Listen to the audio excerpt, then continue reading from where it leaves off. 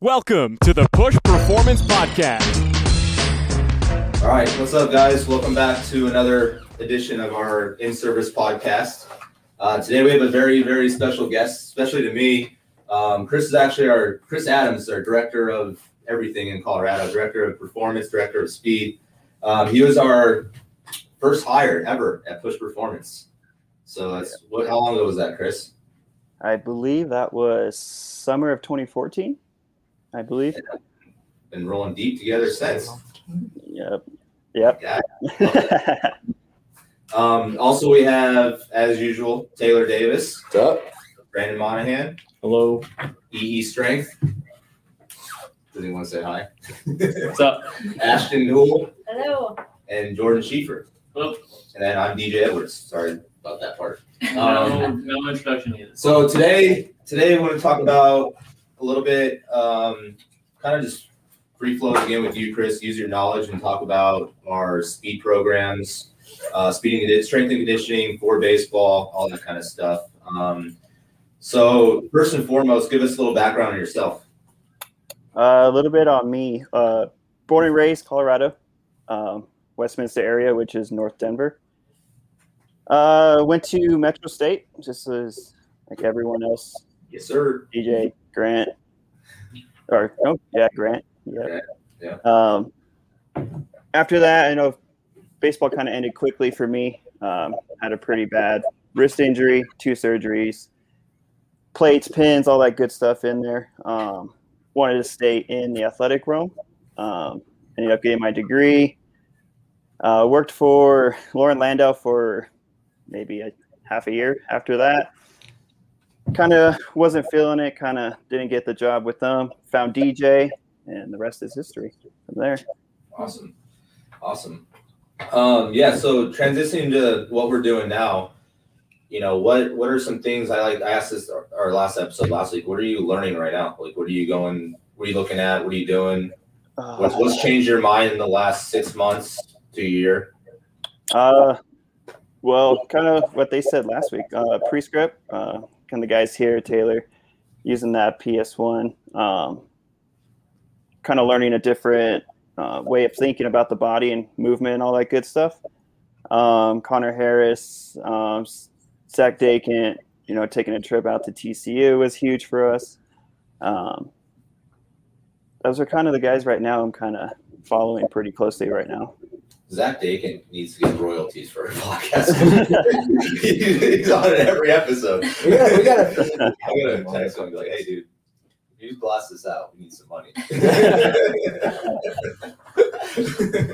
him on. Yeah, we can have him on. Looking at your speed stuff. I mean, honestly, you're the person I taught you a lot of stuff, but now you're teaching me more than I could have ever taught you on the speed aspect, in my opinion. What's your philosophy when it comes to speed work with baseball players? With my speed work, what we're doing is we're not trying to make them sprinters. Knowing that our population is baseball, it's how can we take sprint qualities, movement qualities, and transferring it to the baseball field. That's kind of my mindset is I know for a fact they're not going to be on the track. They're not going to be running 50-yard dash, 100-yard dash, whatever track and field stuff there is out there. But how can I take those qualities of a sprinter and give it to a baseball player and maximize it on the baseball field from there? What are the key characteristics that you see? I know here we all kind of run the speed stuff, right? Taylor, you're kind of in charge of the college speed groups, I would say, and some pro guys, minor league guys. Brandon, you do a lot of on the same level, right? College guys and pro guys. Jordan, you do a lot of the high school guys, right? So like, what are your, I guess we'll turn this into groups, discussion now. Like, Chris, what's your kind of foundation for what characteristics, what you see in applying that? As far as like sprinting and everything? This is application to baseball, sprinting in baseball. So are you looking at hip kinematics? Are you looking at the femur? Are you looking at the pelvis rotating around the femur and ER, IR? Like, are you looking at more acceleration versus top end speed? What's kind of like your? So first and foremost, baseball is built around speed and power, right? So we're going to focus a lot more on those acceleration mechanics and aspects of that. And then we'll get into a little bit of top end speed, but not so much. But acceleration and deceleration are probably going to be my two top qualities that I'm going to look at as far as giving it to a baseball player.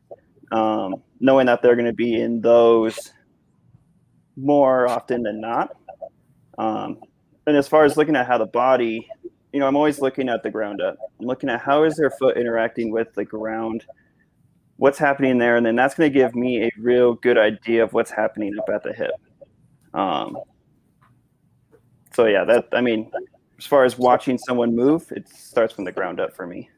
What are similar dysfunctions you see in a baseball player during sprint form? They just don't know, basically they don't know how to sprint in general. They really don't. They whether it's their, heel coming up towards their butt, whether it's they're not putting their knee, their femur in the right position to attack the ground, or they're just standing up and they don't know that they need a forward lean. There's a bunch of different things that I see. Most likely they just don't know how to sprint. They just don't know where to put their body. Crazy, right? Because sprinting is one of the five tools, quote unquote, 5 tools that guys and scouts and schools look for. You know what I mean? And it's probably the most undertrained portion of baseball development, in my opinion. Wouldn't you say? I would 100% agree with that. How many kids at both facilities, right, come in? Granted, strength is built or speed is built in the weight room first and foremost. You know that. Okay. How many kids are opting out on the speed program, or not even wasting time to ask about our speed program, or you know what I mean? They just literally run like shit around the base paths and look like idiots. Really? Yep. So you'll see, we see it all the time. We'll see the strongest guys in the weight room, but they don't know how to use it, right? It's one thing to have one or the other. Like you even saw, when I first started, I can make someone look pretty. They can run with most gorgeous form, but if they're not strong, they ain't going to be fast. And then vice versa, they got the strongest guy in the weight room. He doesn't know how to use it. He ain't going to be fast. So diminishing returns, right? Like how strong is too strong? Exactly.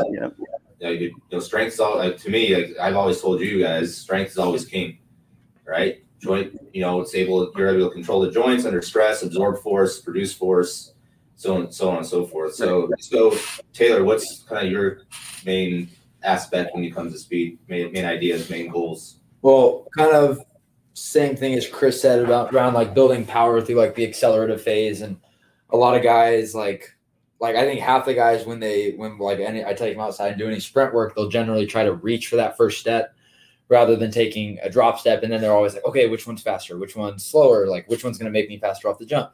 Stuff like that. And different athletes work and they pattern out different ways. So I'll generally just allow them to start I tell them just, hey, be athletic and let your body kind of figure out that sequence and stuff on the accelerative phase. But so many guys are like, oh, I want to do top end. It's if I'm not running 30, 40 yards, then it's why am I only doing 10-yard sprints? This is easy. I'm not tired. Everybody wants to be tired after doing sprints, we'll get into that. It doesn't make any sense.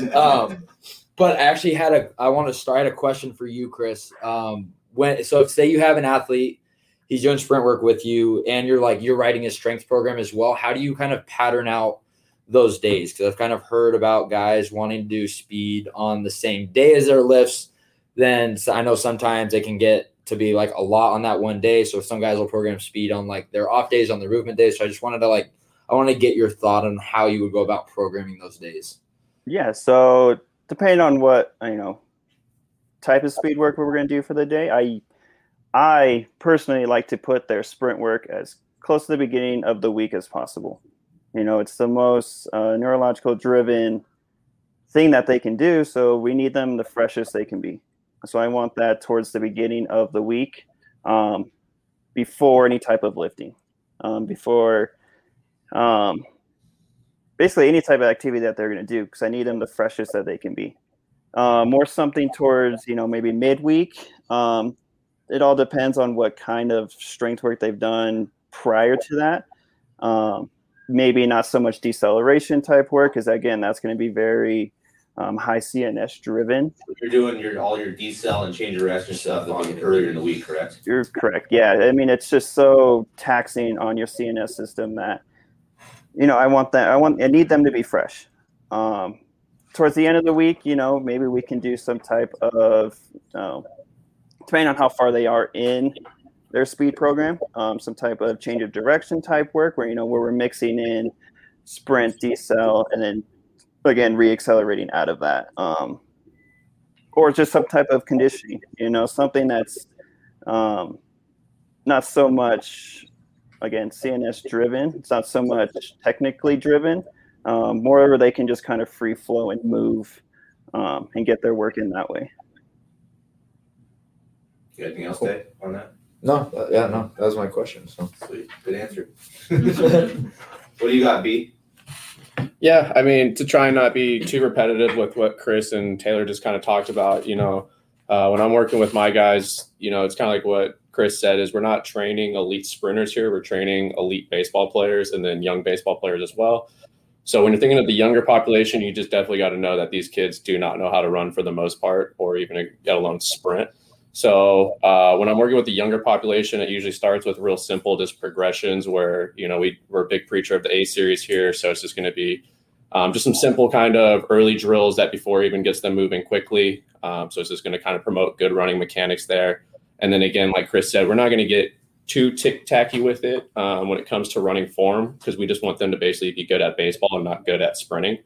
But at the same time, we obviously want to be efficient and move well on the field and be able to get in and out of positions because, getting thrown out at second base on a stolen base could be the, deciding factor and just a initial step out of the stealing or the leadoff, or just, possibly getting to your top end speed maybe a little bit quicker through acceleration. But so, yeah, usually when I'm working with a lot of my guys, it's going to be a lot more accelerative base versus top end speed because on a baseball field or as a baseball player in general, if you're at top end speed for more than maybe I would say 10 yards, 15 yards, it's because you messed up on a baseball field. That's why, we can get into the 60-yard dash and that test, on another podcast, but that's kind of about that today. That's kind of probably the biggest eyewash test there is to measuring a baseball player, the 60-yard dash. Because again, like I'll say it again, if you're running 60 yards in a straight line and now you got to turn around and sprint as hard as you can to go get it. Otherwise, top end speed that far doesn't really have a huge correlation or carry over to the baseball field. But I mean, obviously we want to be able to maintain top end speed when we do get to it, or be able to hold it, or, be familiar with that stress when we do get to it. So obviously that still does play a small role within the athlete's speed program. But otherwise, the biggest thing I like to do with my guys too is I just like to try and keep everything you're trying to promote athleticism. That's the biggest thing. So a lot of my running stuff is just changing their start positions, getting creative with rhythm, tempos, just doing a lot of different things like that. So that way the guy is having to kind of orientate, sequence, and then just kind of work on timing as well. Because that's basically what we want with our baseball players is just be able to sequence well, move well, time up everything, and then just be rhythmic with it. So if you can do that within your running, you'll probably be able to do that, whether you're pitching, hitting, fielding. Yeah, it's all cadence, right? Yeah. It's all rhythm. It's all everything we do: hitting, throwing, sprinting. Mm-hmm. It's all cadence. What do you got on that, Chris? Any comments on Brandon's answer? No, I mean he hit it pretty dead on for that. Again, it all depends on how far they are in their training. As far as how we're going to mix things up, right? So if you have someone who's been, running with you for a while, yeah, I mean, we'll change up their positioning because they know how to get into the correct positions from there. You take someone who's brand new, they're going to have no freaking idea, but, allowing them to figure it out has been one of the biggest things that's helped me as a coach. We always get into this over cueing, and I was 100% guilty of that. Do this, do that, knee up, you need to put your torso in this position, head back, all this stuff. And then all of a sudden they're lost. It's that paralysis by overanalysis at that point. So I've learned to, kind of sit back. I'll give them like 2 cues. And then from there, I probably won't say a word for, till they're done with the drill. See if they can figure it out.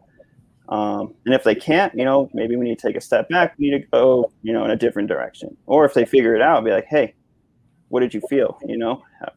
What did you feel like you changed to get to that position? They're kind of quizzing them along the way, so they're kind of understanding their body more that way. But absolutely, like you got to think about like when kids are growing up, we're not teaching them how to free play, right? We're not teaching them how to, do things like that. We're not teaching them how to run around the park or do whatever, But how come when it comes to sport specific stuff, we all of a sudden start over cueing, over coaching, all those kind of things, and then the kids become unathletic when we're trying to get them to become more athletic. You know what I mean? Yeah, exactly. That's one of the biggest things that all of us have been, had issues with is over cueing athletes. And we had it as part of our in-service program now, right? Eric is, talk or intern program. I know we're doing that in Colorado too, is like how to cue properly, Yeah. We have internal and external cues for guys, but at the same time, like your personality is different than Jordan's personality. My personality is different than Taylor's. Brandon's is different than Eric's. You know what I mean? So like every athlete has a different personality too. Yep. So we just need to get back to just letting people be athletic. Hands down, that's the number one thing I've seen is when coaches over cue and overdo too much, or it's my way or the highway. The athletes are just shit in the bed and they don't know why, and it's just they're, really, really struggling. Yep. What do you got, Jordan? Do you have any questions for Chris? Yeah, I actually do. I'm just going to retweet what Taylor, Chris, and Brandon said so far. But I do have a question, which is how do you, like, if you take speed out of making somebody fast on the base pass and you actually want to look at maybe like a pitcher, now you're looking at top end speed, maybe like training that top, like moving at top velocity, or how would you kind of think about that? As far as, so you're asking how would you train like a pitcher in speed work? Like how would you, or like would you, like, would you train a pitcher at top end speed? Right. Yeah. Essentially. I mean, I probably would just. I know you're still training athletes at top end speed. Yeah, I'll still get them there, but am I going to spend most of my time there? Probably would not. You spend more time, or at least more time you would teaching like an acceleration, deceleration phase, because a pitcher might need that more, or like what's your thought on that? I would definitely put them in the acceleration decel more than top end speed, 100%. That demands on the body, right? Like just the anaerobic system of the pitcher. Yeah, and I mean we've had many pro guys come in here and be like, I ain't doing speed work. I am sprinting the ball across the plate, right? We've heard that so many times. But if you kind of sit them down and be like, hey, this is how it's actually going to help you throw harder, and kind of teach them that route. And I mean, you get a little more buy-in then, and they kind of be like, okay, maybe I should do this. And it's not surprising to us that the hardest guy in Colorado has the fastest 10-yard sprint time. Yeah. To me, there's no, I mean, I don't need to kind of explain that, but when other pitchers see that, like, holy crap, like he runs fast and he throws hard. Weird. Like, yeah, remember that study we did it with, it was me, you, and Dakin. Remember that study we did with the 10-yard sprint correlation? We tested all the 10 yards for the pitchers at TCU at the staff, and then we tested our pitchers, and there was some correlation to that, 100%. Yeah, I mean, there may not be like a direct where it's happening for every single one, but there is a positive correlation to that. So, but it can also be causation versus correlation. Right. Who knows? But there, I mean, you express force, you express power, and you express force and power in all planes of motion, right? Not just linear speed. Yeah. Right. And then if we look at sprinting alone, we know that, it makes our CNS more efficient, our rate code, or how we, contract our muscles a lot faster, coordination, and it's just all going to play a role in everything we do, not just sprinting. So, kind of teaching them that route, and then, maybe they don't want to do it, and, I'll sneak it in, push a sled. You don't have to do sprinting to, do speed work. Well, that's something we talk about too. Is we talk about, like, we do so much like velocity based training with our guys, right? The best velocity based training tool we can do is sprint. Yep. like hands down.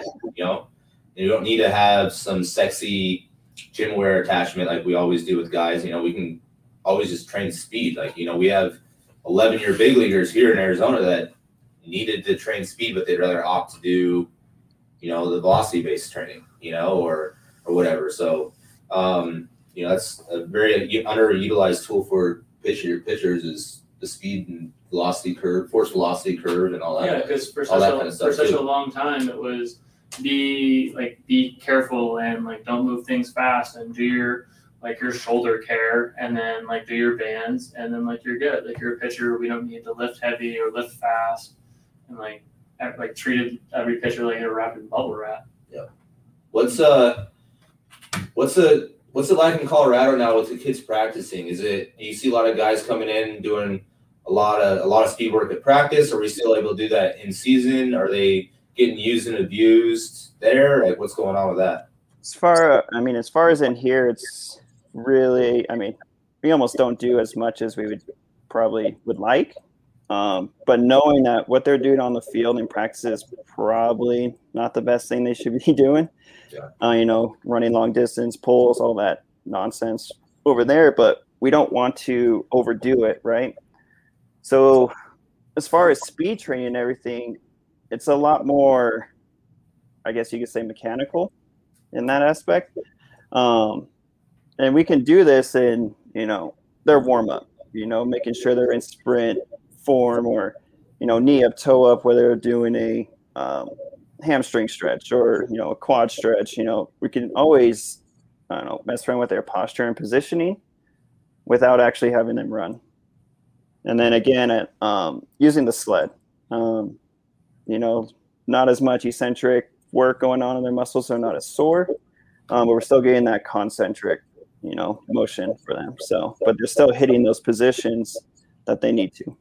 Yeah, we just got to look at ground contact. How many times their feet are hitting the ground, essentially throughout the course of practice, their games. They're now wearing spikes after not wearing spikes all year, essentially. You know, or last 5-6 months they've been able to play, thank God. But you know, before that everybody was just trained to train. They were in turfs or tennis shoes. You know, now we're adding, you know, spikes, which changes your gait posture, right? It changes all those things. So we just got to take that into account, in my opinion, too. You know, what do you guys got on that? Yeah, a lot of guys will come in and it's just like, I think we talked about it in our first podcast, but just talking to guys like, okay, like position player comes in, how do you feel today? Like maybe today we want to do like some more sprint stuff and just talking to them like, how do you feel today? And they're like, I felt good. We didn't do any running at practice. I want to do some sprint work. Great.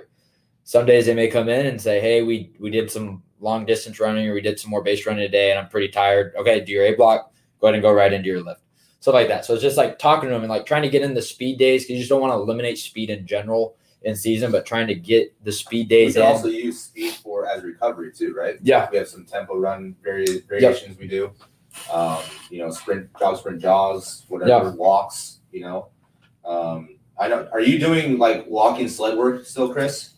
Yeah, we still do that. Yeah. Yeah, I love that. We need to get a mini sled here for that reason.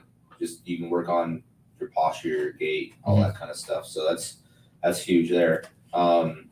That's for us, like that's the biggest thing, man, is being able to control what we can control as coaches, but having the athlete communicate with us, going back to that full circle every single week, you know. Yep.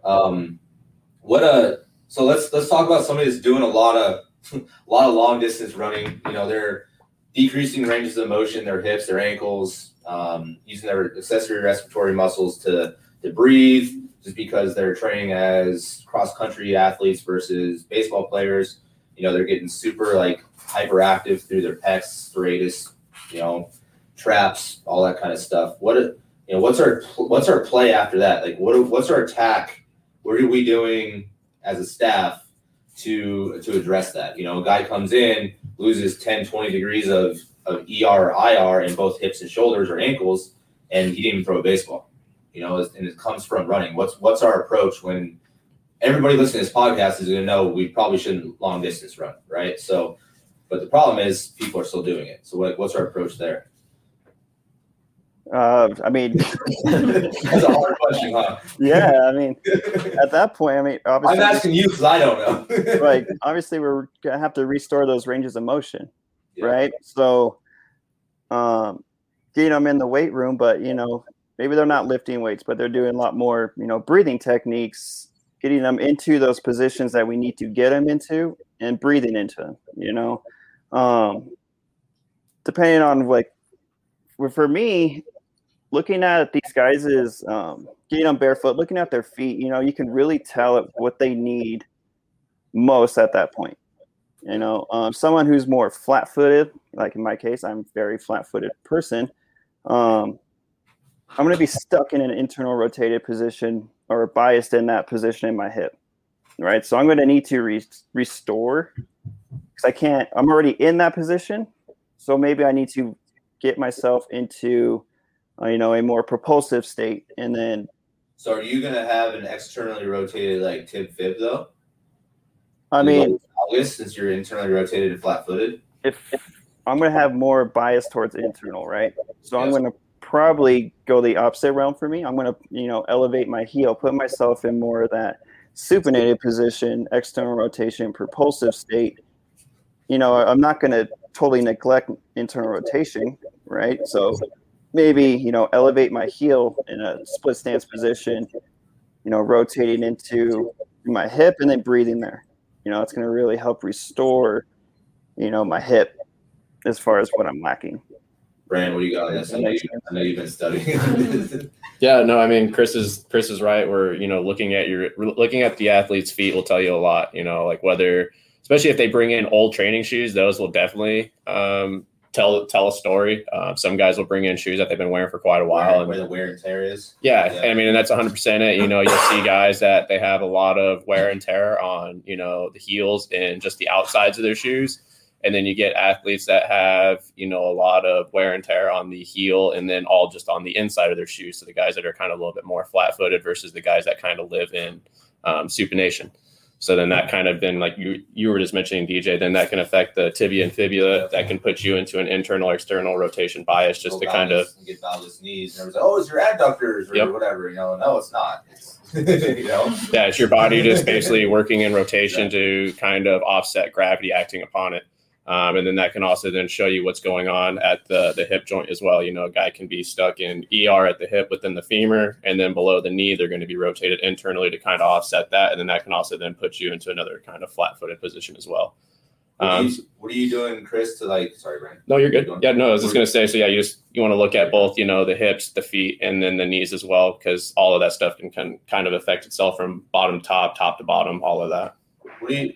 Chris, what are you doing to if we see a lot of guys not able to get into hip extension really well when they sprint acceleration, right?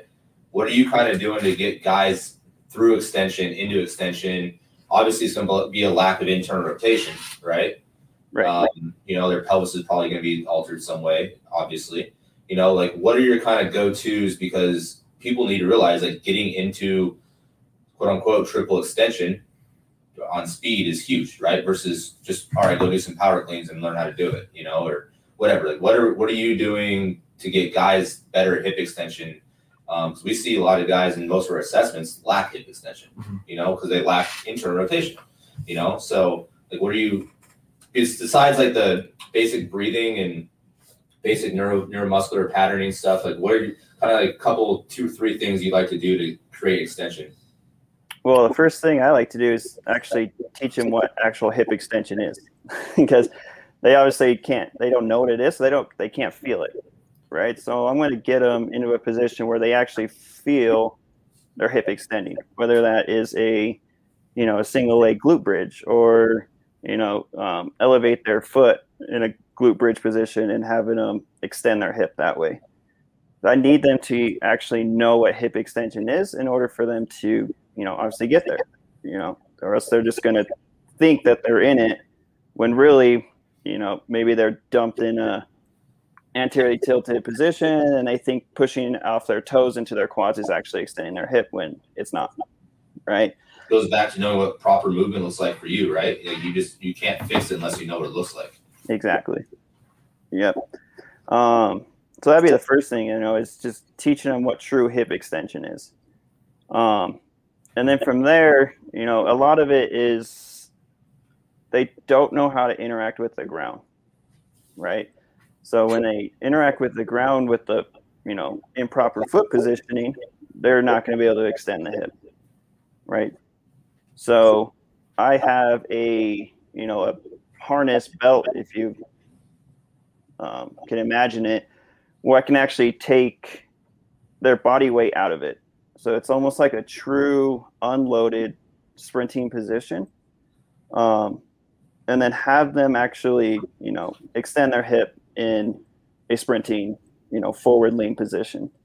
That way we're taking that relative strength aspect out of sprinting out of it. So they don't even have to worry about that part. So I'm doing that work for them. And then also now they can actually get into those positions of hip extension without any compromised position or movements that they have. So do you see a guy that is stealing, right? Like, I know for us, it's like you can drop step, you can crossover step, whatever you want to do to steal a bag. You know what I mean? Do you see guys that bias towards one of those movements or counter movements that lack the external rotation or hip extension or internal rotation or whatever it may be on the way they decide to take that first step? Or do you see guys that take that false step because they don't have it? Oh, false step. Should we go into that one? Yeah. Definitely. It is a false step. Yeah, exactly. It's like, everyone has their own definition of a false step, right? To me, a false step is if I'm taking a step in the opposite direction and my body weight and everything goes in that direction, right? Joints go away from the required duration, essentially. Right. So, the drop step, rhythm step, whatever you guys want to call it. Destination, not duration. Destination, sorry. So like the drop step or the rhythm step is kind of what we kind of call it over here, but all that's doing is getting them into a better position to accelerate out, right? As long as when they're taking that drop step or rhythm step, that their body weight is going, let's say if they're stealing, is going towards second, right? My body weight's not going towards the bag as I'm drop stepping. All I'm doing is repositioning my joints, my shin angles, all that good stuff into a better position for me to accelerate out.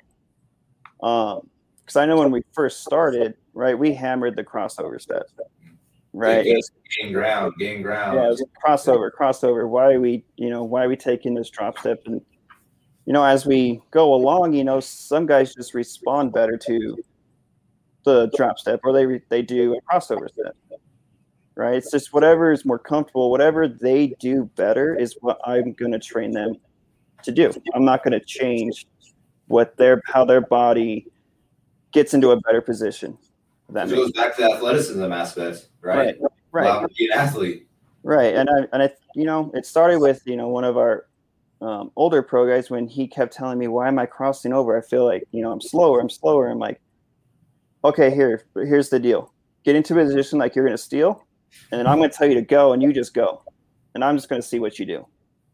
And then all of a sudden, he's a drop stepper, and all of a sudden his times are quicker. He's he positions his body in a lot better, more efficient way doing that. So then that kind of opened my eye, So every single person that comes in here, I'm just going to say, steal a bag, just do what you do. And I'm just going to see how your body kind of gathers itself in that position. And then we're going to go from there. I'm going to keep training that on you. I'm not going to totally switch something and have you become slower. Obviously, that's not the goal. So, anybody got anything else on that one? Jordan? There's no sense. Chris is right. Like, there's no sense in trying to make everybody do one thing. If your body orients itself in a certain way, you shouldn't change it. Like, if it's physically wrong and they're something slower, then you can obviously clean it up. But there's no sense making everybody do a crossover or making everybody do a drop. 100%. Going off that, Chris, what about somebody that takes 2 hard steps and has terrible posture, right? Anterior core is just, or their thorax is just completely dumped. They're running like this, you know, like just completely. Sorry, we're not on a video. We're, you know, like when you're completely dumped over, your head's forward, and you're running, and your feet are just clunking to the ground. You're doing the Naruto. Yeah, exactly. I mean, what is it? What are some reasons that is that a lack of hip extension? So we see a lot of kids trying to steal bags, and they're just falling over from first start. You know, I mean, even athletic kids. You know. Yep. So to me, that's just showing a lack of relative strength. They can't hold their body up. You know, so, I mean, that comes plain and simple there. I mean, they just got to get stronger in that part. They need to be able to hold their body weight in order to maintain certain positions. And to them, holding that forward lean is bending over. As soon as they bend over, all of a sudden now they can't extend the hip, right? So it's just a trickle-down effect from there. So posture and positioning, you know, that's number one. But then also now we need to get strong in those, you know, those postures and those positionings from there.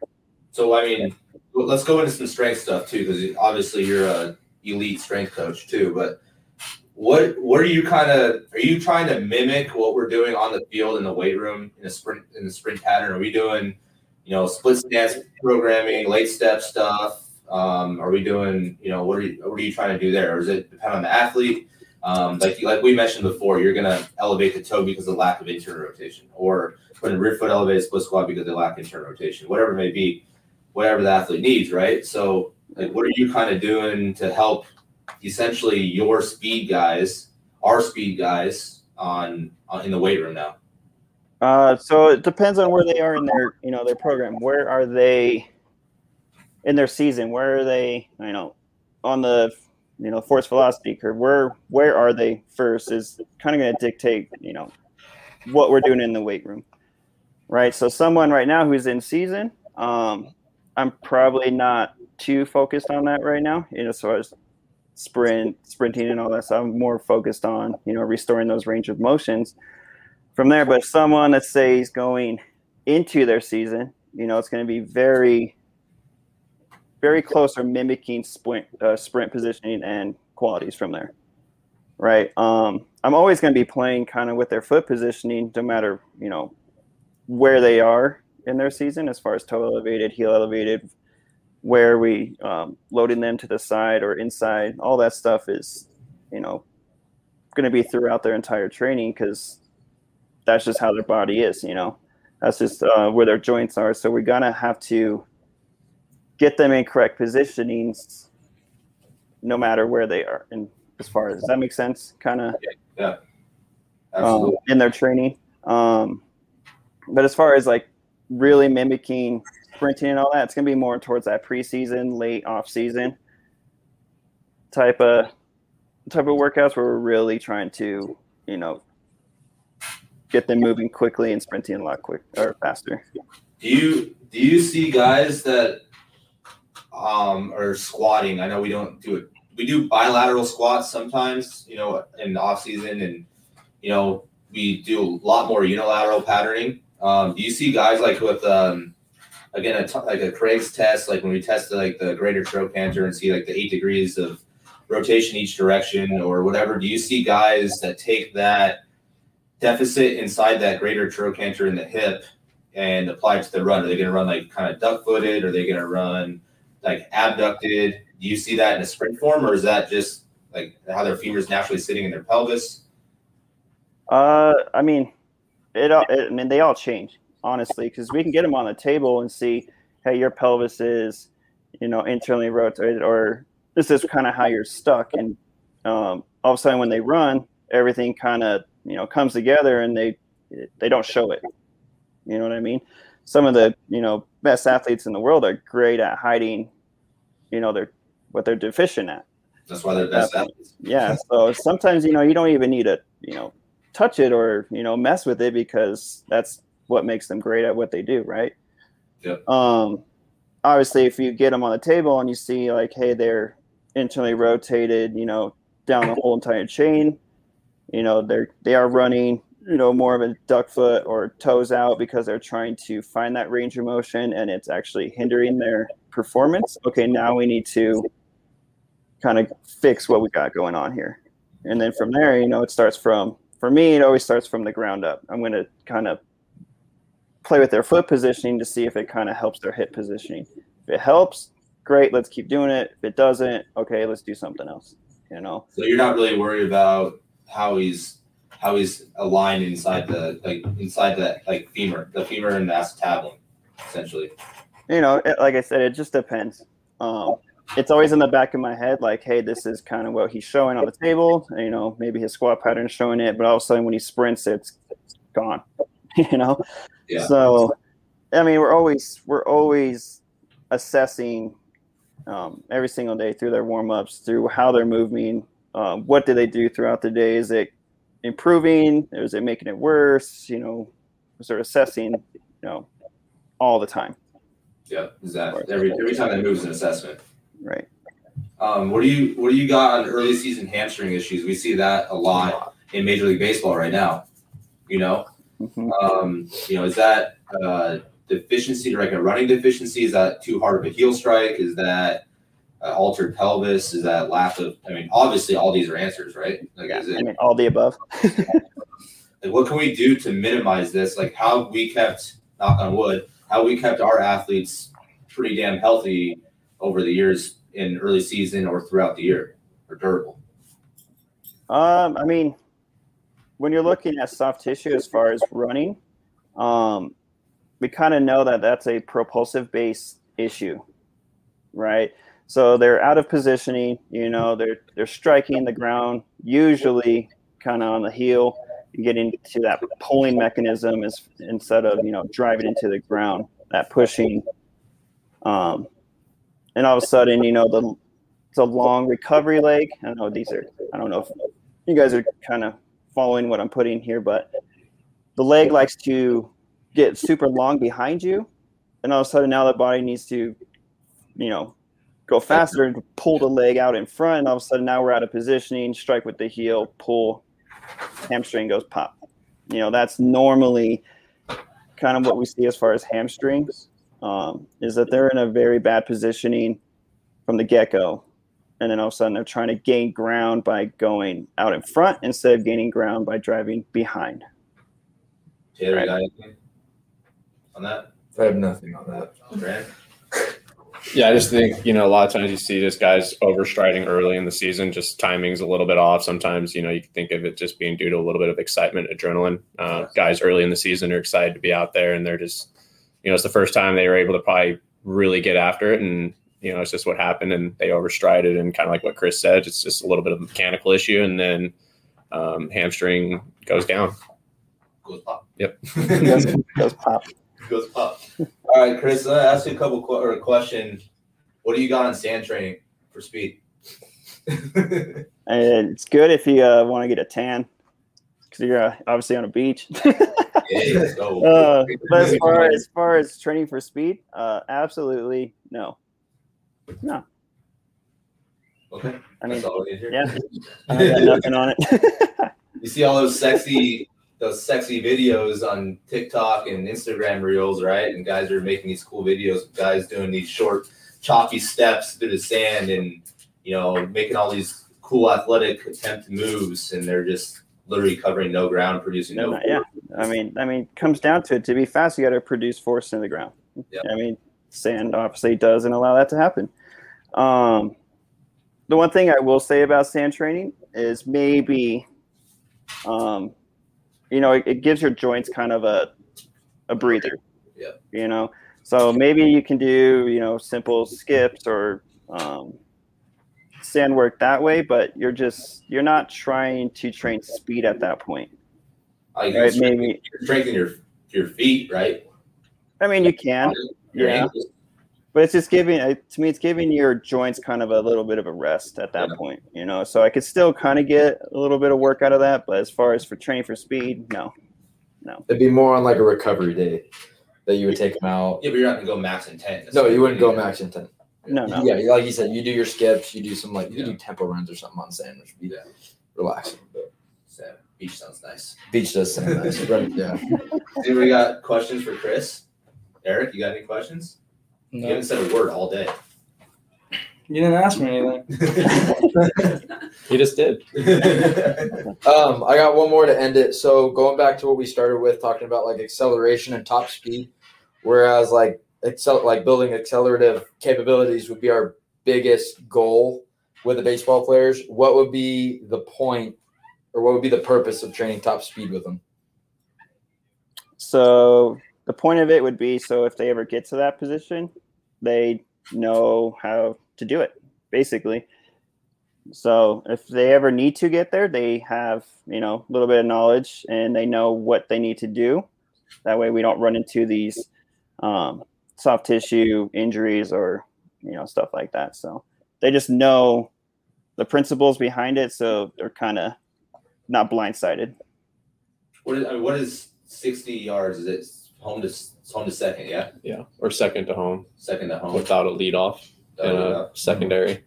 So and a turn. Yeah, in our aspect, we test our 10s and our 30s, right, Chris? Yep. Like even in the 60-yard, from home to second or second to home, we're never really hitting top end speed standing tall, right? We're changing angles, we're rounding bags, creating good angles, good leans, right? So that's going off of that, it's like, why are we doing that? Why do we continue to test that? When's Major League Baseball? I think Major League Baseball ended up coming out with their pre-draft stuff that we're testing 10s and 30s finally, which is sweet. So finally getting there, which is sweet. Slowly but surely. Sweet. Chris, you got anything for us? Any questions? No, guys. Love what you guys are doing out there. It's just good to see, Push going down there and doing really well. That was the goal. So we were all there together, buddy. Appreciate you, man. I have to get down there sometime to see you guys. So yeah, I'm trying to schedule that golf trip still. I'm working on my golf. I don't know if you heard that. Well, I'll golf with Taylor so we can hang out. You're way better than Taylor. You don't want to do that. So, Not no, I'll hopefully go down there. August. See you guys. It's not very cool here in August. Yeah. I'll be No. the next 2 weeks, so it'll be nice and cool. Sweet, brother. I appreciate you getting on, man. Miss you. Yeah, I miss you guys. So good to talk to you guys. All right, man. Talk to you. All right, see ya.